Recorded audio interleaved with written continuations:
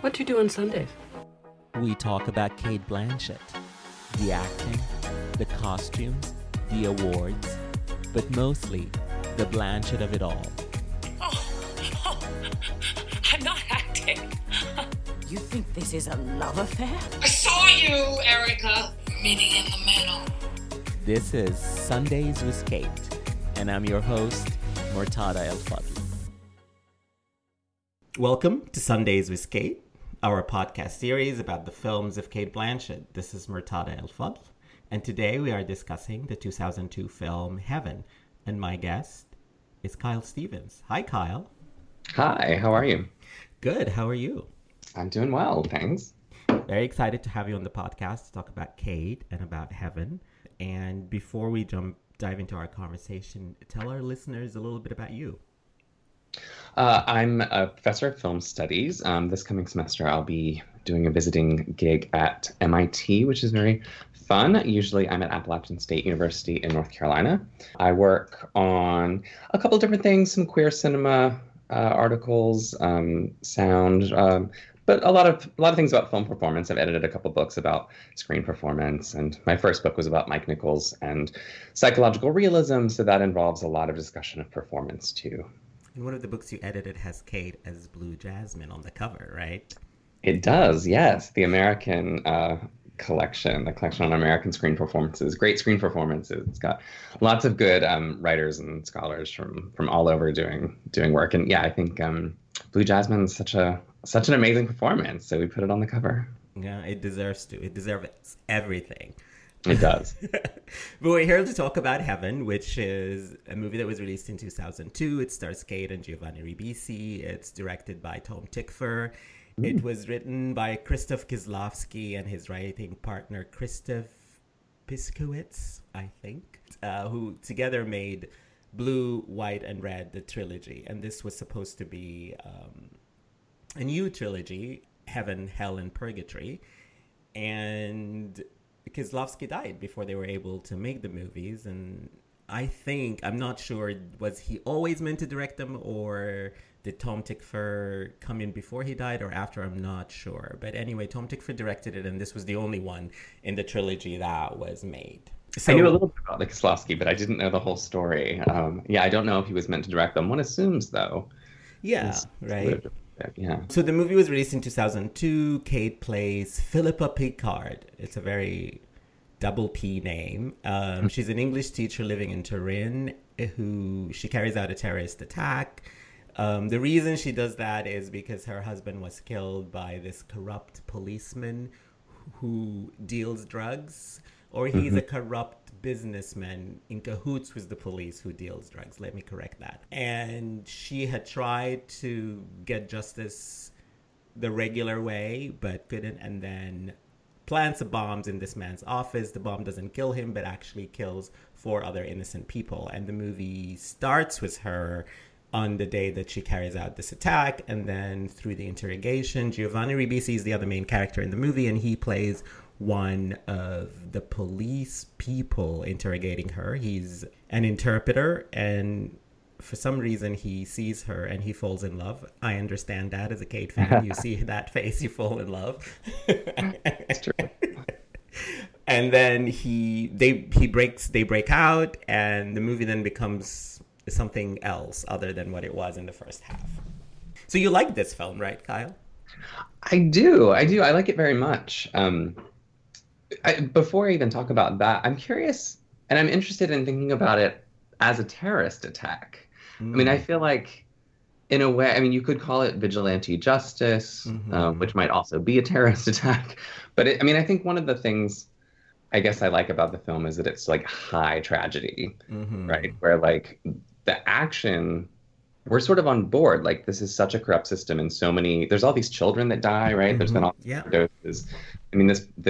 This is a bad guy, right? And he's a very bad guy. He's killed lots of people with all the drugs that he deals, and she's a teacher, and she talks about how so many children that she teaches have died, and she even goes in one scene to explain in sort of gruesome detail how one of them died as a result of this man's actions. Yes. Right. So she's not trying to create terror, right? She's Yes. trying to sort of like just rid the world of this bad guy. I'm not like endorsing taking No, no, no. I think this is a action to great our own point hands. to Yeah. bring up because I guess I'm just conditioned to somebody planted a bomb, they're a terrorist. So, but it's good to interrogate it. Yeah, because then I feel like we start to misunderstand kind of like what's good about the movie, but also what's interesting about her performance too.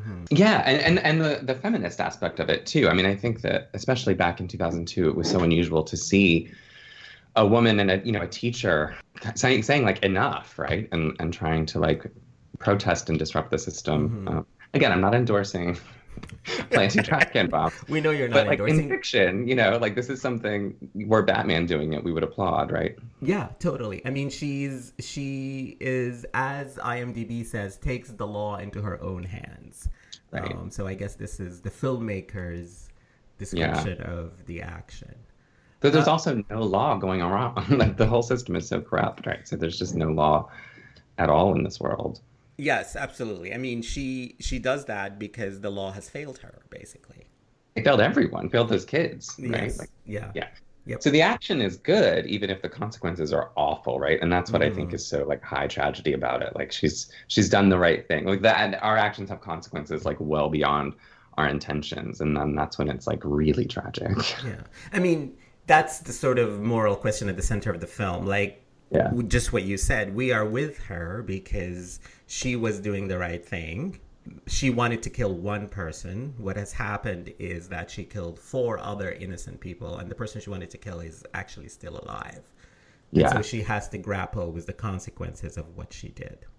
But it makes it so much more interesting than like a typical Bonnie and Clyde kind of story, where okay, they're stealing money from banks, so we call them anti-heroes. But in fact, we all agree that capitalism and banks are bad. And so, like, they're really just heroes, right? Like, people talk about anti-heroes all the time, and really they're just heroes. And we just judge the system that they're fighting against. Whereas this is much more complicated. Like, all the guilt and regret that she has, like, she's still... And that's what I think is great about Cate Blanchett's performance. Like, she sustains that level of agony over what she's done, even though she thought it was the right thing to do. And it was maybe the right thing to do, but she still has this like moral center to it, which is like a real anti-hero. And I feel like you don't see that very often. Yeah. And I think a lot of, like, we have to talk about the interrogation scene, right? So the interrogation scene is basically the centerpiece of the movie. It's a very, very long scene. After she's arrested, she didn't try to hide or anything. She knew what she was doing. After she's arrested, she is interrogated by Giovanni Ribisi as the interpreter and 2 other Italian policemen. And at that time, she just thought she killed who she intended to kill. But I think the masterstroke in this performance is, as she's being asked questions, she learns that she killed 4 innocent people. And that's... It's amazing. It is so amazing. Like... I couldn't breathe. I saw this in the theater. I think it came out in Germany first. I think I was still living in Germany when I saw this. I know my DVD copy is German still, so I must have seen it there. And I just couldn't breathe. I mean, this is like way before Birth, right? And that like really famous close-up of Nicole Kidman that people still go on and on, which it's a great close-up. But I want people to see this one too, because it's unbelievable what she goes through in this incredibly long, extended close-up. Yeah. So she doesn't know what happened. They tell her what happened. And just as Kyle was just talking about, the emotions on her face as she realizes that she has killed 4 innocent people. It is so perfect. It's unbelievable acting. It really is. Quattro. Sì, 4. Was it only 4 people who died? Sono solo 4 le persone morte. Non gliene bastano 4? No, I just mean the office. The man in the office, I put the bomb in his office. L'ufficio, l'uomo Quale nell'ufficio organizzazione dove ha messo la bomba. Chi l'ha addestrata? Dove ha preso la bomba? Chi le dà gli ordini? Nobody. Nessuno. E suo marito? I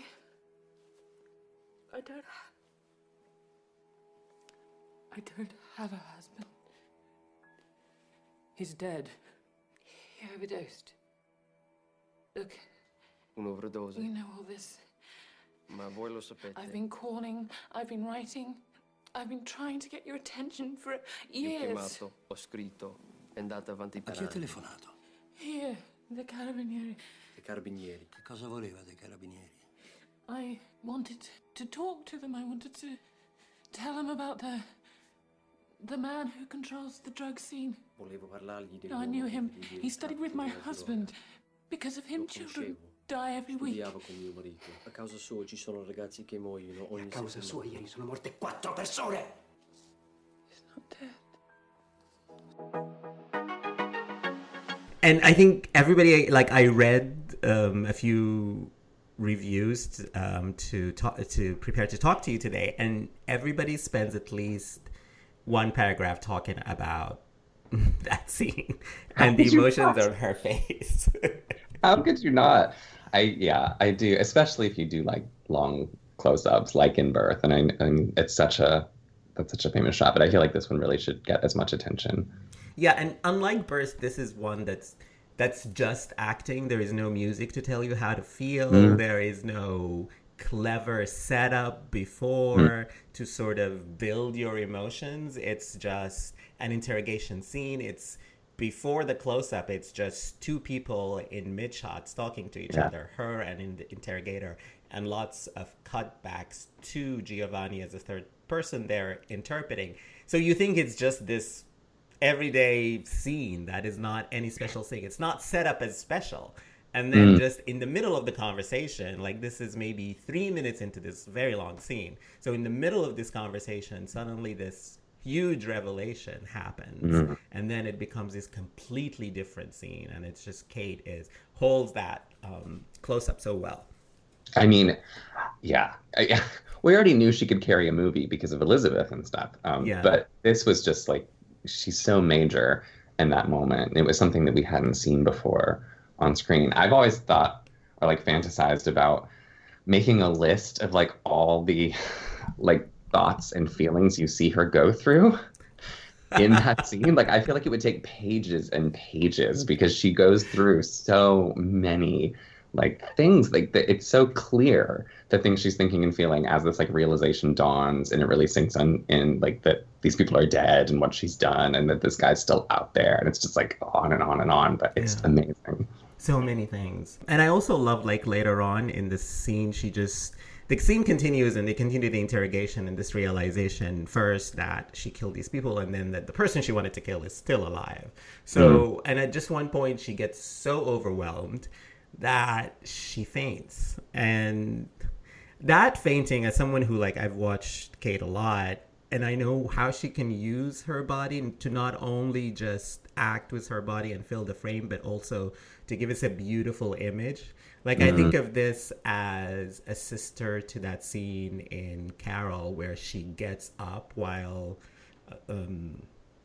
that Christmas scene, that date with Rooney, where she is playing with the Christmas presents and then she gets up and that's a getting up scene, very smooth. And this is the opposite. So here she's not getting up from the floor, she's falling into the floor and just also falls very beautifully. Yeah, she didn't just start yoga recently. She's had the core strength for a long time. She knows exactly how to do that. Yeah, it is quite lovely.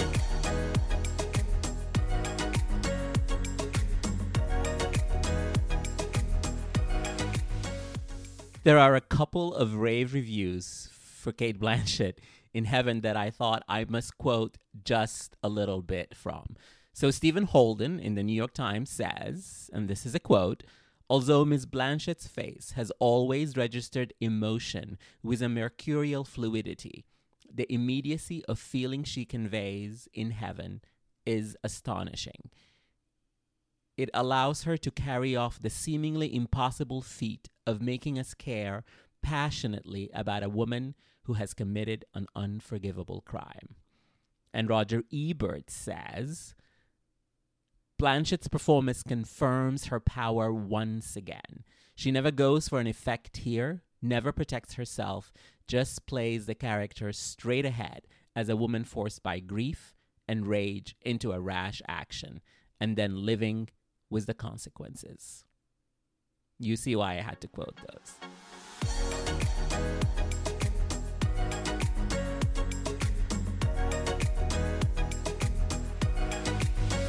I mean, saying that she like blows you away when she's a lead in a movie now just sounds silly. But I mean, at that time, I think Elizabeth is an amazing performance. And then talented Mr. Ripley kind of blew everyone away as well, right? She just steals that whole movie. She does. He's like that came the year after. At the time. Yeah. I don't actually know how well Elizabeth did at the box office, but it felt to me like, and this is before Twitter, it felt to me and my friends like Cate Blanchett was very much, like our discovery, right? Like we all felt a special connection to this kind of quirky Australian actress who is like not Angelina Jolie and not Gwyneth Paltrow and not Winona Ryder. Like she was young and beautiful, but in such a quirky way, right? Like her ears stick out. And her lip is kind of far from her nose, and she has a wide bridge of her nose and stuff. Like she shouldn't really be like the most beautiful woman in the world, but she somehow is, right? And it was it was amazing, and it did feel like an answer to some of those other actresses that I mentioned who are so good. I like them too, but for her to like kind of break out in the mainstream with things like Talented Mr. Ripley, but then go and do this like Tom Tykwer German film, like half in Italian, and like work with the director of Run Lola Run. It was just like she was just so cool at that point, right? Like it just felt really cool. And then shaving her head for the role, right? Like it was just like everything about her at the time, and this role just dripped coolness. It's like totally easy to love, and then she gives this incredible performance and carries the whole movie, and in just a white t-shirt and a shaved head, and she's glorious. She is so glorious. I also liked in the first few minutes of the movie as Philippa is preparing for her big day, the movement where she's just walking around, it's completely different. Like I just said that she always uses her body, but that walk, she usually glides on screen, and as Philippa, she's not gliding. She's walking more awkwardly. It's not exactly a waddle, but it's definitely not the usual glide that she does as Carol or Blue Jasmine or not at all. Bob Dylan. Right. She's carrying the weight of the world here, right? Yes. I mean, she's undoing everything she believes in. I would be totally unsurprised to find out she'd put like weight in her shoes or something to give that effect. Because you're right. It really is like a plodding kind of, walk. Or, some very heavy stones in her handbag or something. Yeah. The other thing I wanted to talk about is she plays an English person, or an English teacher who is from England, but she lives in Italy, and she speaks Italian, and Giovanni Ribisi is Italian. And as someone whose, mother tongue is Arabic, sometimes when people speak other languages that they don't know, like I'll give you an example of Naveen Andrews in Lost, who played an Iraqi person who was supposedly speaking Arabic, yet literally he was speaking gibberish. Nobody who speaks Arabic understood a word that he said in that series. And recently I saw just the trailer for an Isabelle Huppert movie where she speaks Arabic, same thing. You don't understand a word she's saying. So it's actors who learn phonetically. I trust Cate with accents. She's always perfect. But I don't know if this would be jarring to Italian speakers or not. Maybe Giovanni's might be even more jarring. I don't know if they learned Italian or they just, learned the sounds. I think I have vague memories of them doing press at the time and talking about learning Italian. But I can't really recollect anything with certainty. I would imagine that it would be intelligible, but I can't really speak to that either. Yeah. So I would mention tangentially that Meryl Streep in Sophie's Choice, her German actually has a Polish accent. Like not only is it intelligible German, but it has a perfect Polish accent in German. It's amazing. Yes, of course Meryl would do that. And I think Marion Cotillard in The Immigrant also speaks with a certain Polish accent from the Polish region where that character came from. Wow. So I think Cate will probably be with the company of those women, and this would be perfect Italian spoken with an English accent because her character is English. But anyway, any Italian native speakers who are listening to this, tell us about the Italian in heaven.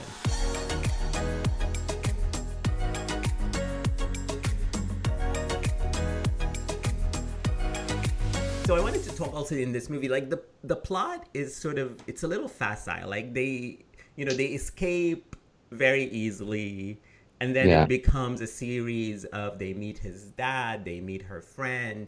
It sort of becomes a fable, and it's not like a real plot-heavy movie, or it doesn't really make sense. It's kind of all unreal, even though it starts in this very grounded, real thing that happens, that's death. And I kind of like that about the movie. The movie becomes like almost a different movie in the second half. What did you think of that? It does. Well, I think it's an art film, right? I mean, take for Run Lola Run is like one of the great experimental kind of films. You know, it's got the kind of video game structure where the main character dies sort of and comes back to life, right? And the story kind of happens 3 times, and it's all about chance and contingency. And I think that clearly there's something about chance and contingency at work in Heaven, where, you know, the bomb kills the wrong people. It doesn't happen. So it's not as light or effervescent as Run Lola Run, of course. But I think that there's still a lot of style here, right? Like we've already talked about, like the really long close up. So, and that's what art films do, right? They tell you like, ooh, here's a gritty story, you know, drugs, corrupt law enforcement, all of that, like all of this like shitty stuff going on, and it feels very teens overdosing, right? It feels very realist, but then it's told in a really non-realist style, right? So you get a really great actress like Cate Blanchett, and you do long close-ups, and you do this really stylized ending. But that's just kind of what art films do, and that's what gives them their fable-like quality. They just like throw it back at us. Like, here, we don't know what to do. We can't reconcile having like super stylish depictions of the world with really gritty depictions of the world. So we'll just create an ambiguous ending and make you figure it out. I mean, it's a cop-out. It's totally... It is. It is. Yeah. And, you know, this is why I like what you said, but I think this is why some critics were not into this movie, is because this second part is very fable-like, and it's completely unreal when the first part is so grounded in reality. And some of the reviews that I read talk about this sort of jarring turn from one part of the movie to the other, but I thought just it all worked, because the movie is trying to tell us this story about what taking justice into your own hands mean, what, you know, chance and repercussions from things that you know, we are not in control of can lead to lives lived, you know, with tragedy. But then it's also literally these 2 people ascend to heaven in the end. So they had to do something to like go from that first part to the second part. I mean, but it's also, they're still on the run. I mean, if this is heaven, it's a pretty shitty heaven, right? It doesn't make us feel good at the end. Not at all. It doesn't feel like a happy ending, and it doesn't feel like, oh, they're getting their reward for their sacrifices on this planet, right? They're not. Yeah, this isn't really transcendent.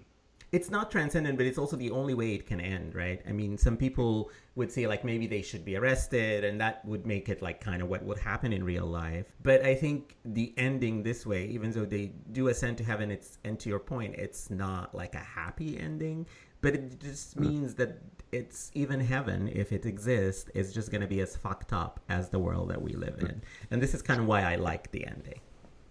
I also feel like that sort of sinking feeling that the ending gives you, I think, means that we all know they're going to get caught. They're not going to have a good life, right? We just don't need to see it dramatized in front of us, right? We don't need to see that violence too. We can just like let them go.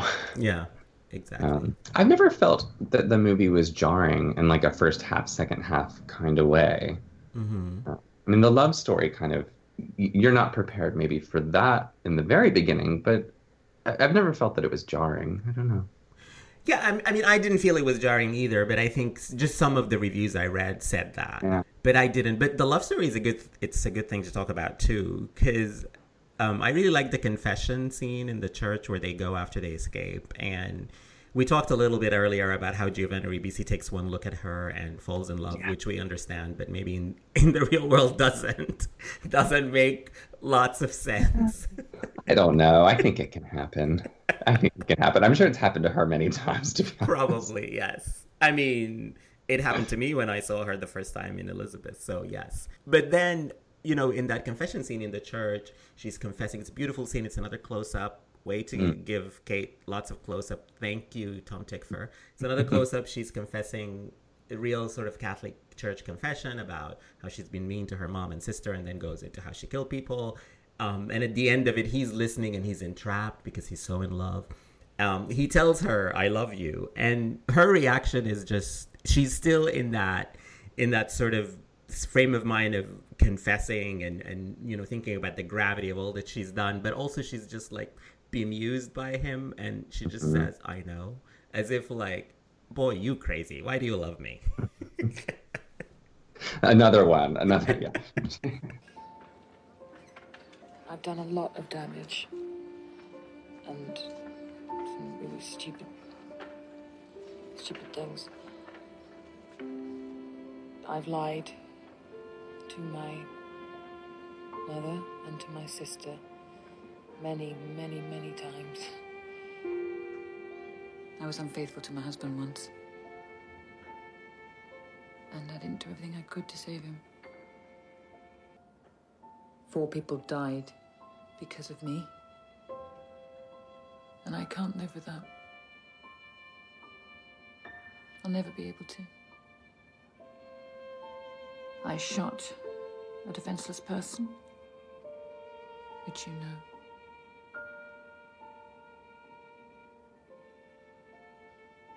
But what you don't know is I've ceased to believe in sense, in justice,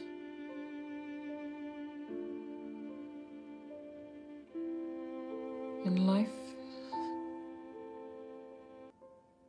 I love you.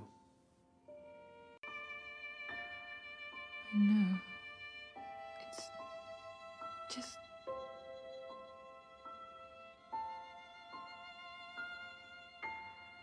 It's just that I want the end to come soon. I think they're great together. I really like them. I like them here and in The Gift together. I think Giovanni Ribisi has a kind of intensity that works well with her. I really liked him in this one. I didn't really like him in The Gift. I thought he was going a little too big, but I really loved him here. I think he played sort of like the boyish confusion about love.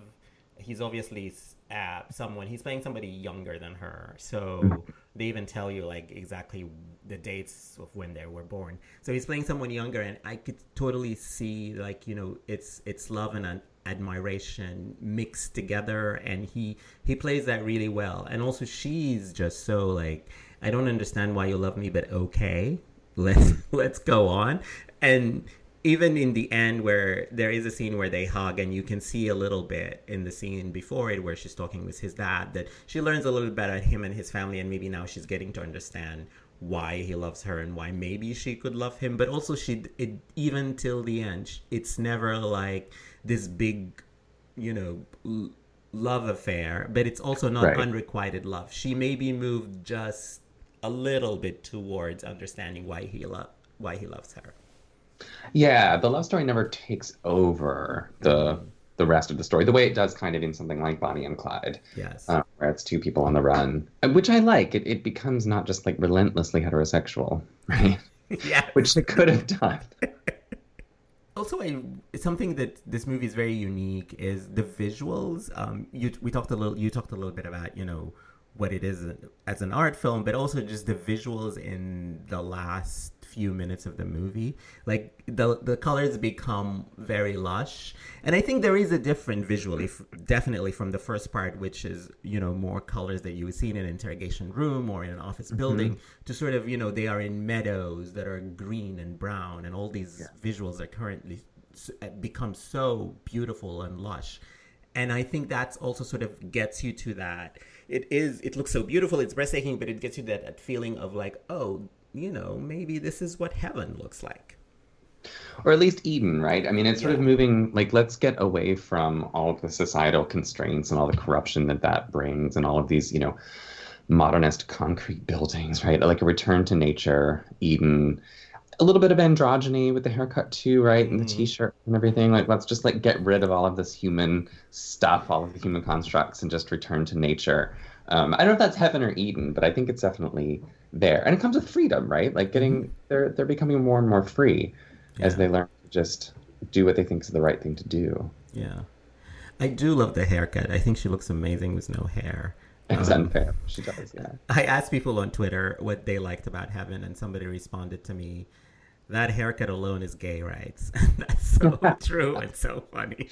It is. And I mean, it was 18 years ago now. Like, yeah. So I think, I mean, there was Sinead O'Connor and some other, like iconic women with shaved heads and stuff, but it was amazing to see one of the young Hollywood beauties, right, do this role. It was exciting. Plus, because she was on so many fashion magazines, and like there were other actresses, of course, like Vogue has done celebrities and actresses on their covers for a long time, but Cate Blanchett was different. Like she wore clothes, like she was like fashion. She wasn't just like an actress in a pretty dress on the cover. Like she like knew fashion and was like showing up on red carpets and like she understood fashion in this like really exciting way. She tells a story with her red carpet. Absolutely. She does, and on all the magazine covers and stuff, because she really wasn't as famous as most of the other celebrities that Anna Wintour would put on the cover, right? But she looked so good in the clothes, but she made the clothes look better too. So like her look wasn't just like some sort of superficial, beautiful actress thing. Like we were all paying attention to her in this like really kind of exciting, like what's coming next sort of way. Yeah, and we still do, 20-something years later. And also this haircut, I'll share some of these as I was doing research. I found so many photos of her in 2002, 2003 as her hair was growing. And she just looks amazing. Lots of androgynous looks, lots of pictures of her with suits with very short hair. Suit. Yes. She looks amazing. Yeah. Okay, really. Cut your hair again. Or don't. Do what you want. Yeah. We're here for it. We'll still watch you, whatever you do. So for Heaven, we recommend this movie. Like if you're a Cate Blanchett fan, listening to this podcast, you haven't ever seen Heaven, go right now, rent it on Amazon or wherever you get your movies. It's Absolutely. amazing. Yeah. Run, don't walk. Yes. We recommend it wholeheartedly.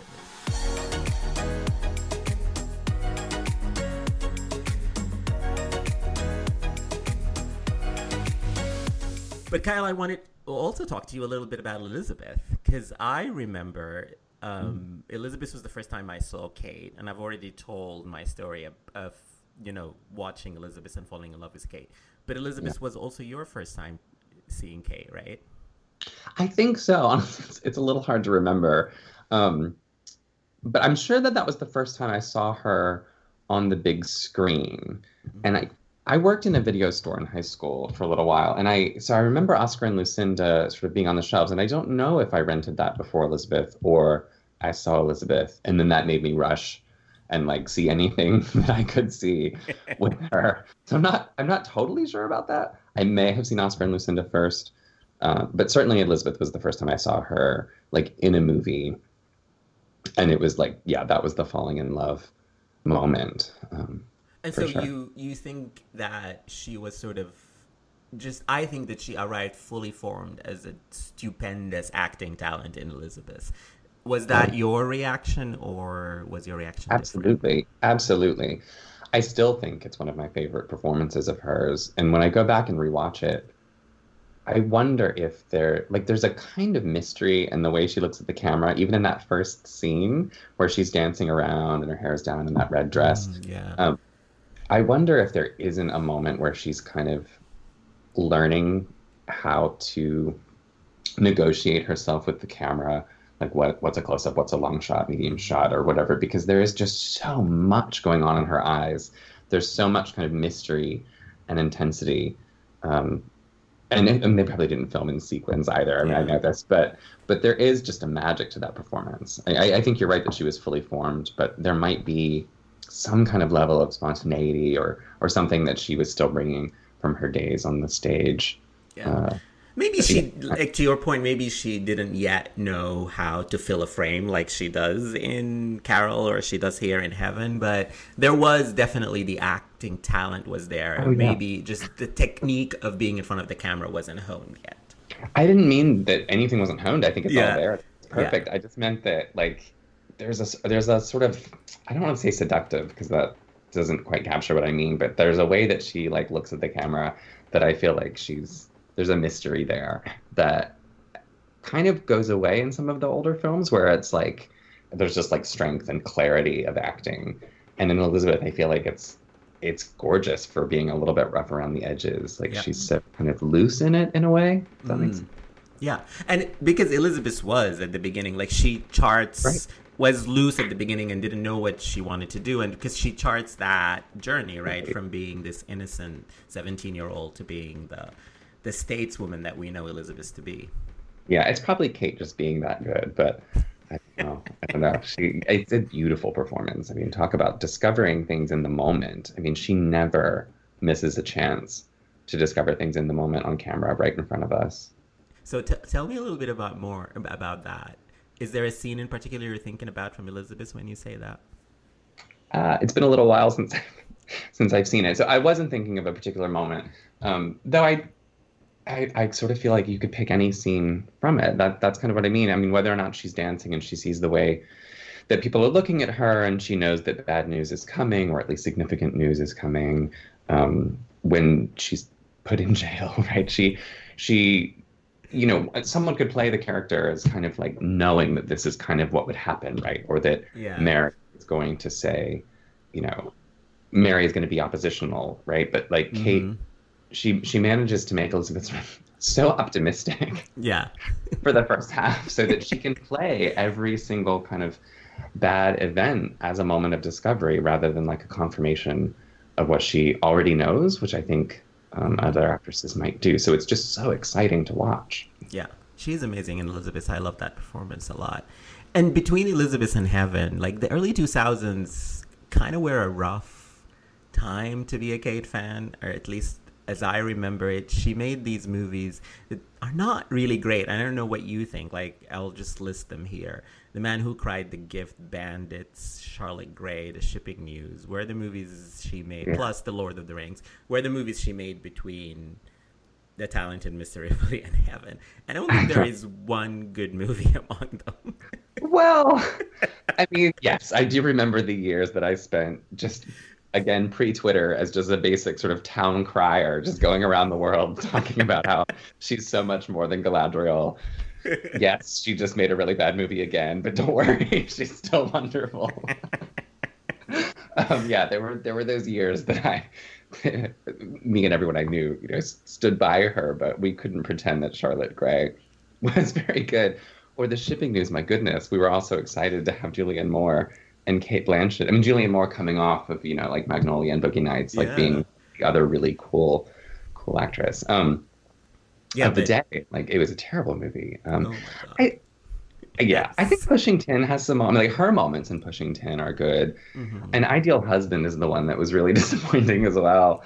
I love Child, and again, Julianne Moore and Cate Blanchett being in that was quite disappointing. And Rupert Everett too. I mean, that was supposed to be, you know, a chance for him to be a leading man, and that just kind of fell flat. Very, very flat. But at least in An Ideal Husband, Cate and Julianne had scenes together, or at least a couple, right? Yeah. Where in The Shipping News, nothing. Cate is just dead 10 minutes in or something like that, very early on. So yeah, you do get that sense that with An Ideal Husband and Pushing 10, that Cate and Julianne Moore with An Ideal Husband were really trying to see if they could do comedy. And I think they both ultimately decided no. Yes, I agree. Also, Cate did comedy this year in Documentary Now, playing a take on Marina Abramovich, and she was hysterical. So hysterically funny, yeah. Yes, she needs to do extreme comedy. She can't do like light drawing room comedy. Where'd You Go, Bernadette? I mean, I think that should have been a light comedy. Kristen Wiig was great in it, right? Yeah.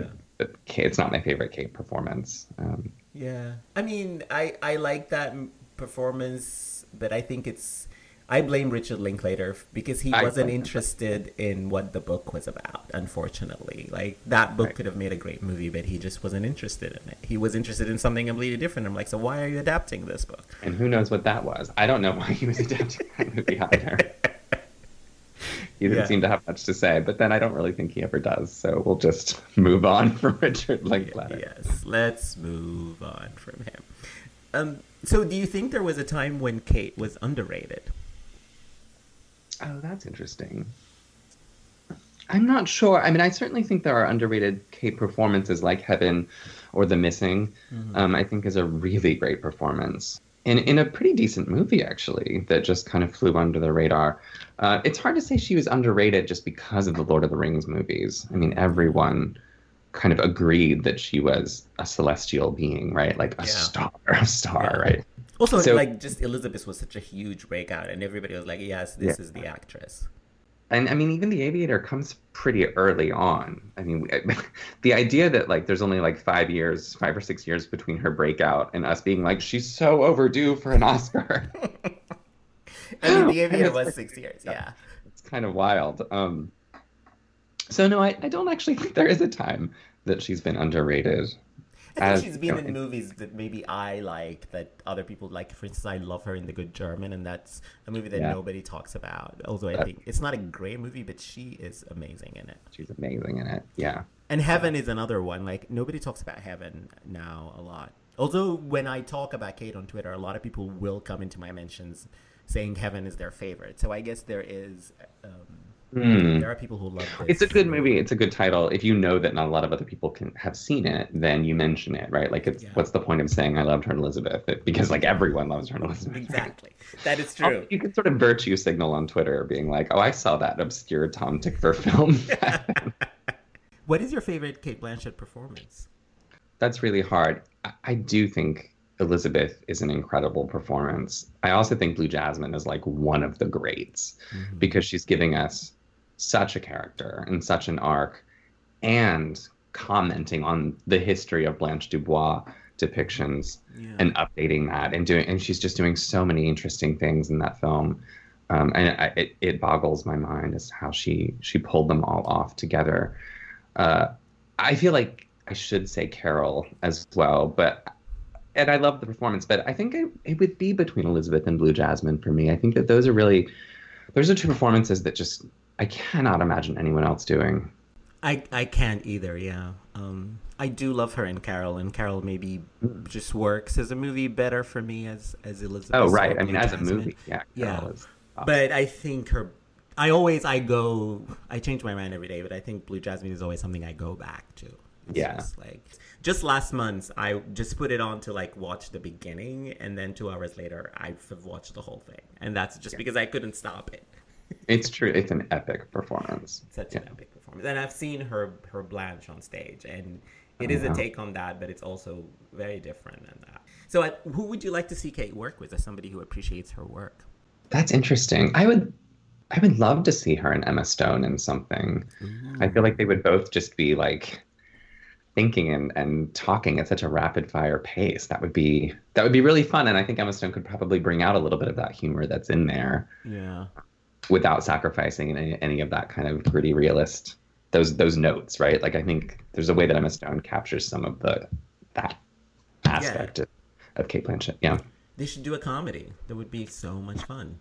Yeah, or like a dark comedy. Yeah, yes, obviously. Yes, very dark. Like a Veep style, kind of the ref attitude kind of thing. Julia Louis-Dreyfus can direct them in something. And tell them how to do it. And of course they won't listen to her, but it would be fun. It would. What about you? Do you have people that you would like to see her work with? I mean, I've just been so taken with Pedro Almodovar's Pain and Glory lately that I've just everybody asks me who would you like to see. I'm like, can they be in a Pedro Almodovar movie? How wonderful would that be? Yeah. And he's been threatening, or not threatening, but saying that he might make a movie in English. So, well, he should do. Sorry, I'm just fantasizing full on, but I don't know. Do you know this play called The Human Voice? No, what is it? Been adapted a couple times. Ingrid Bergman did one for TV, but it's basically just like a one-woman show, and she's on the phone the whole time. I didn't remember all that much. I think her husband's having an affair, and she's just desperate to find out. But Almodovar references it all the time, so it gets like a shout out. I think I talked to her and All About My Mother. But if he ever wanted to actually like just do a production or a film version of that play, which he clearly loves, she would be amazing. What is the play about, Kyle? Right, it's La Voix Humaine. That's what it is, and it's about a woman, from what I remember, that she's depressed, and she has a lover who I think is about to marry someone else the next day, and she's just in just utter despair. Right, so she's trying to get him back, or at least get attention from him, but it's really more about her kind of being borderline suicidal, and. Yeah, so it would be an amazing showcase for someone like Cate Blanchett. Yeah, and maybe Emma Stone can play the lover on the phone or something like that. Wouldn't that be great? That would be amazing. I think that's such a great note to end our conversation with. Let's hope Cate and Emma appear together soon. Kyle, before we go, tell our listeners where they can find you and your work. I am on Twitter at Cinementalist, Cimentalist. And you can find my work sort of anywhere. You can Google me. Google Kyle Stevens film. Things will pop up. And buy Kyle's book that has an essay about Cate Blanchett. Great Screen Performances, Volume 1 and 2 on Amazon. And Mike Nichols, Sex, Language, and the Reinvention of Psychological Realism. Well, thank you so much for coming on the pod, Kyle. And you can find me on Twitter at ME_says and follow the podcast on Twitter and Instagram at Sundays with Cate. And until next time, thank you for listening.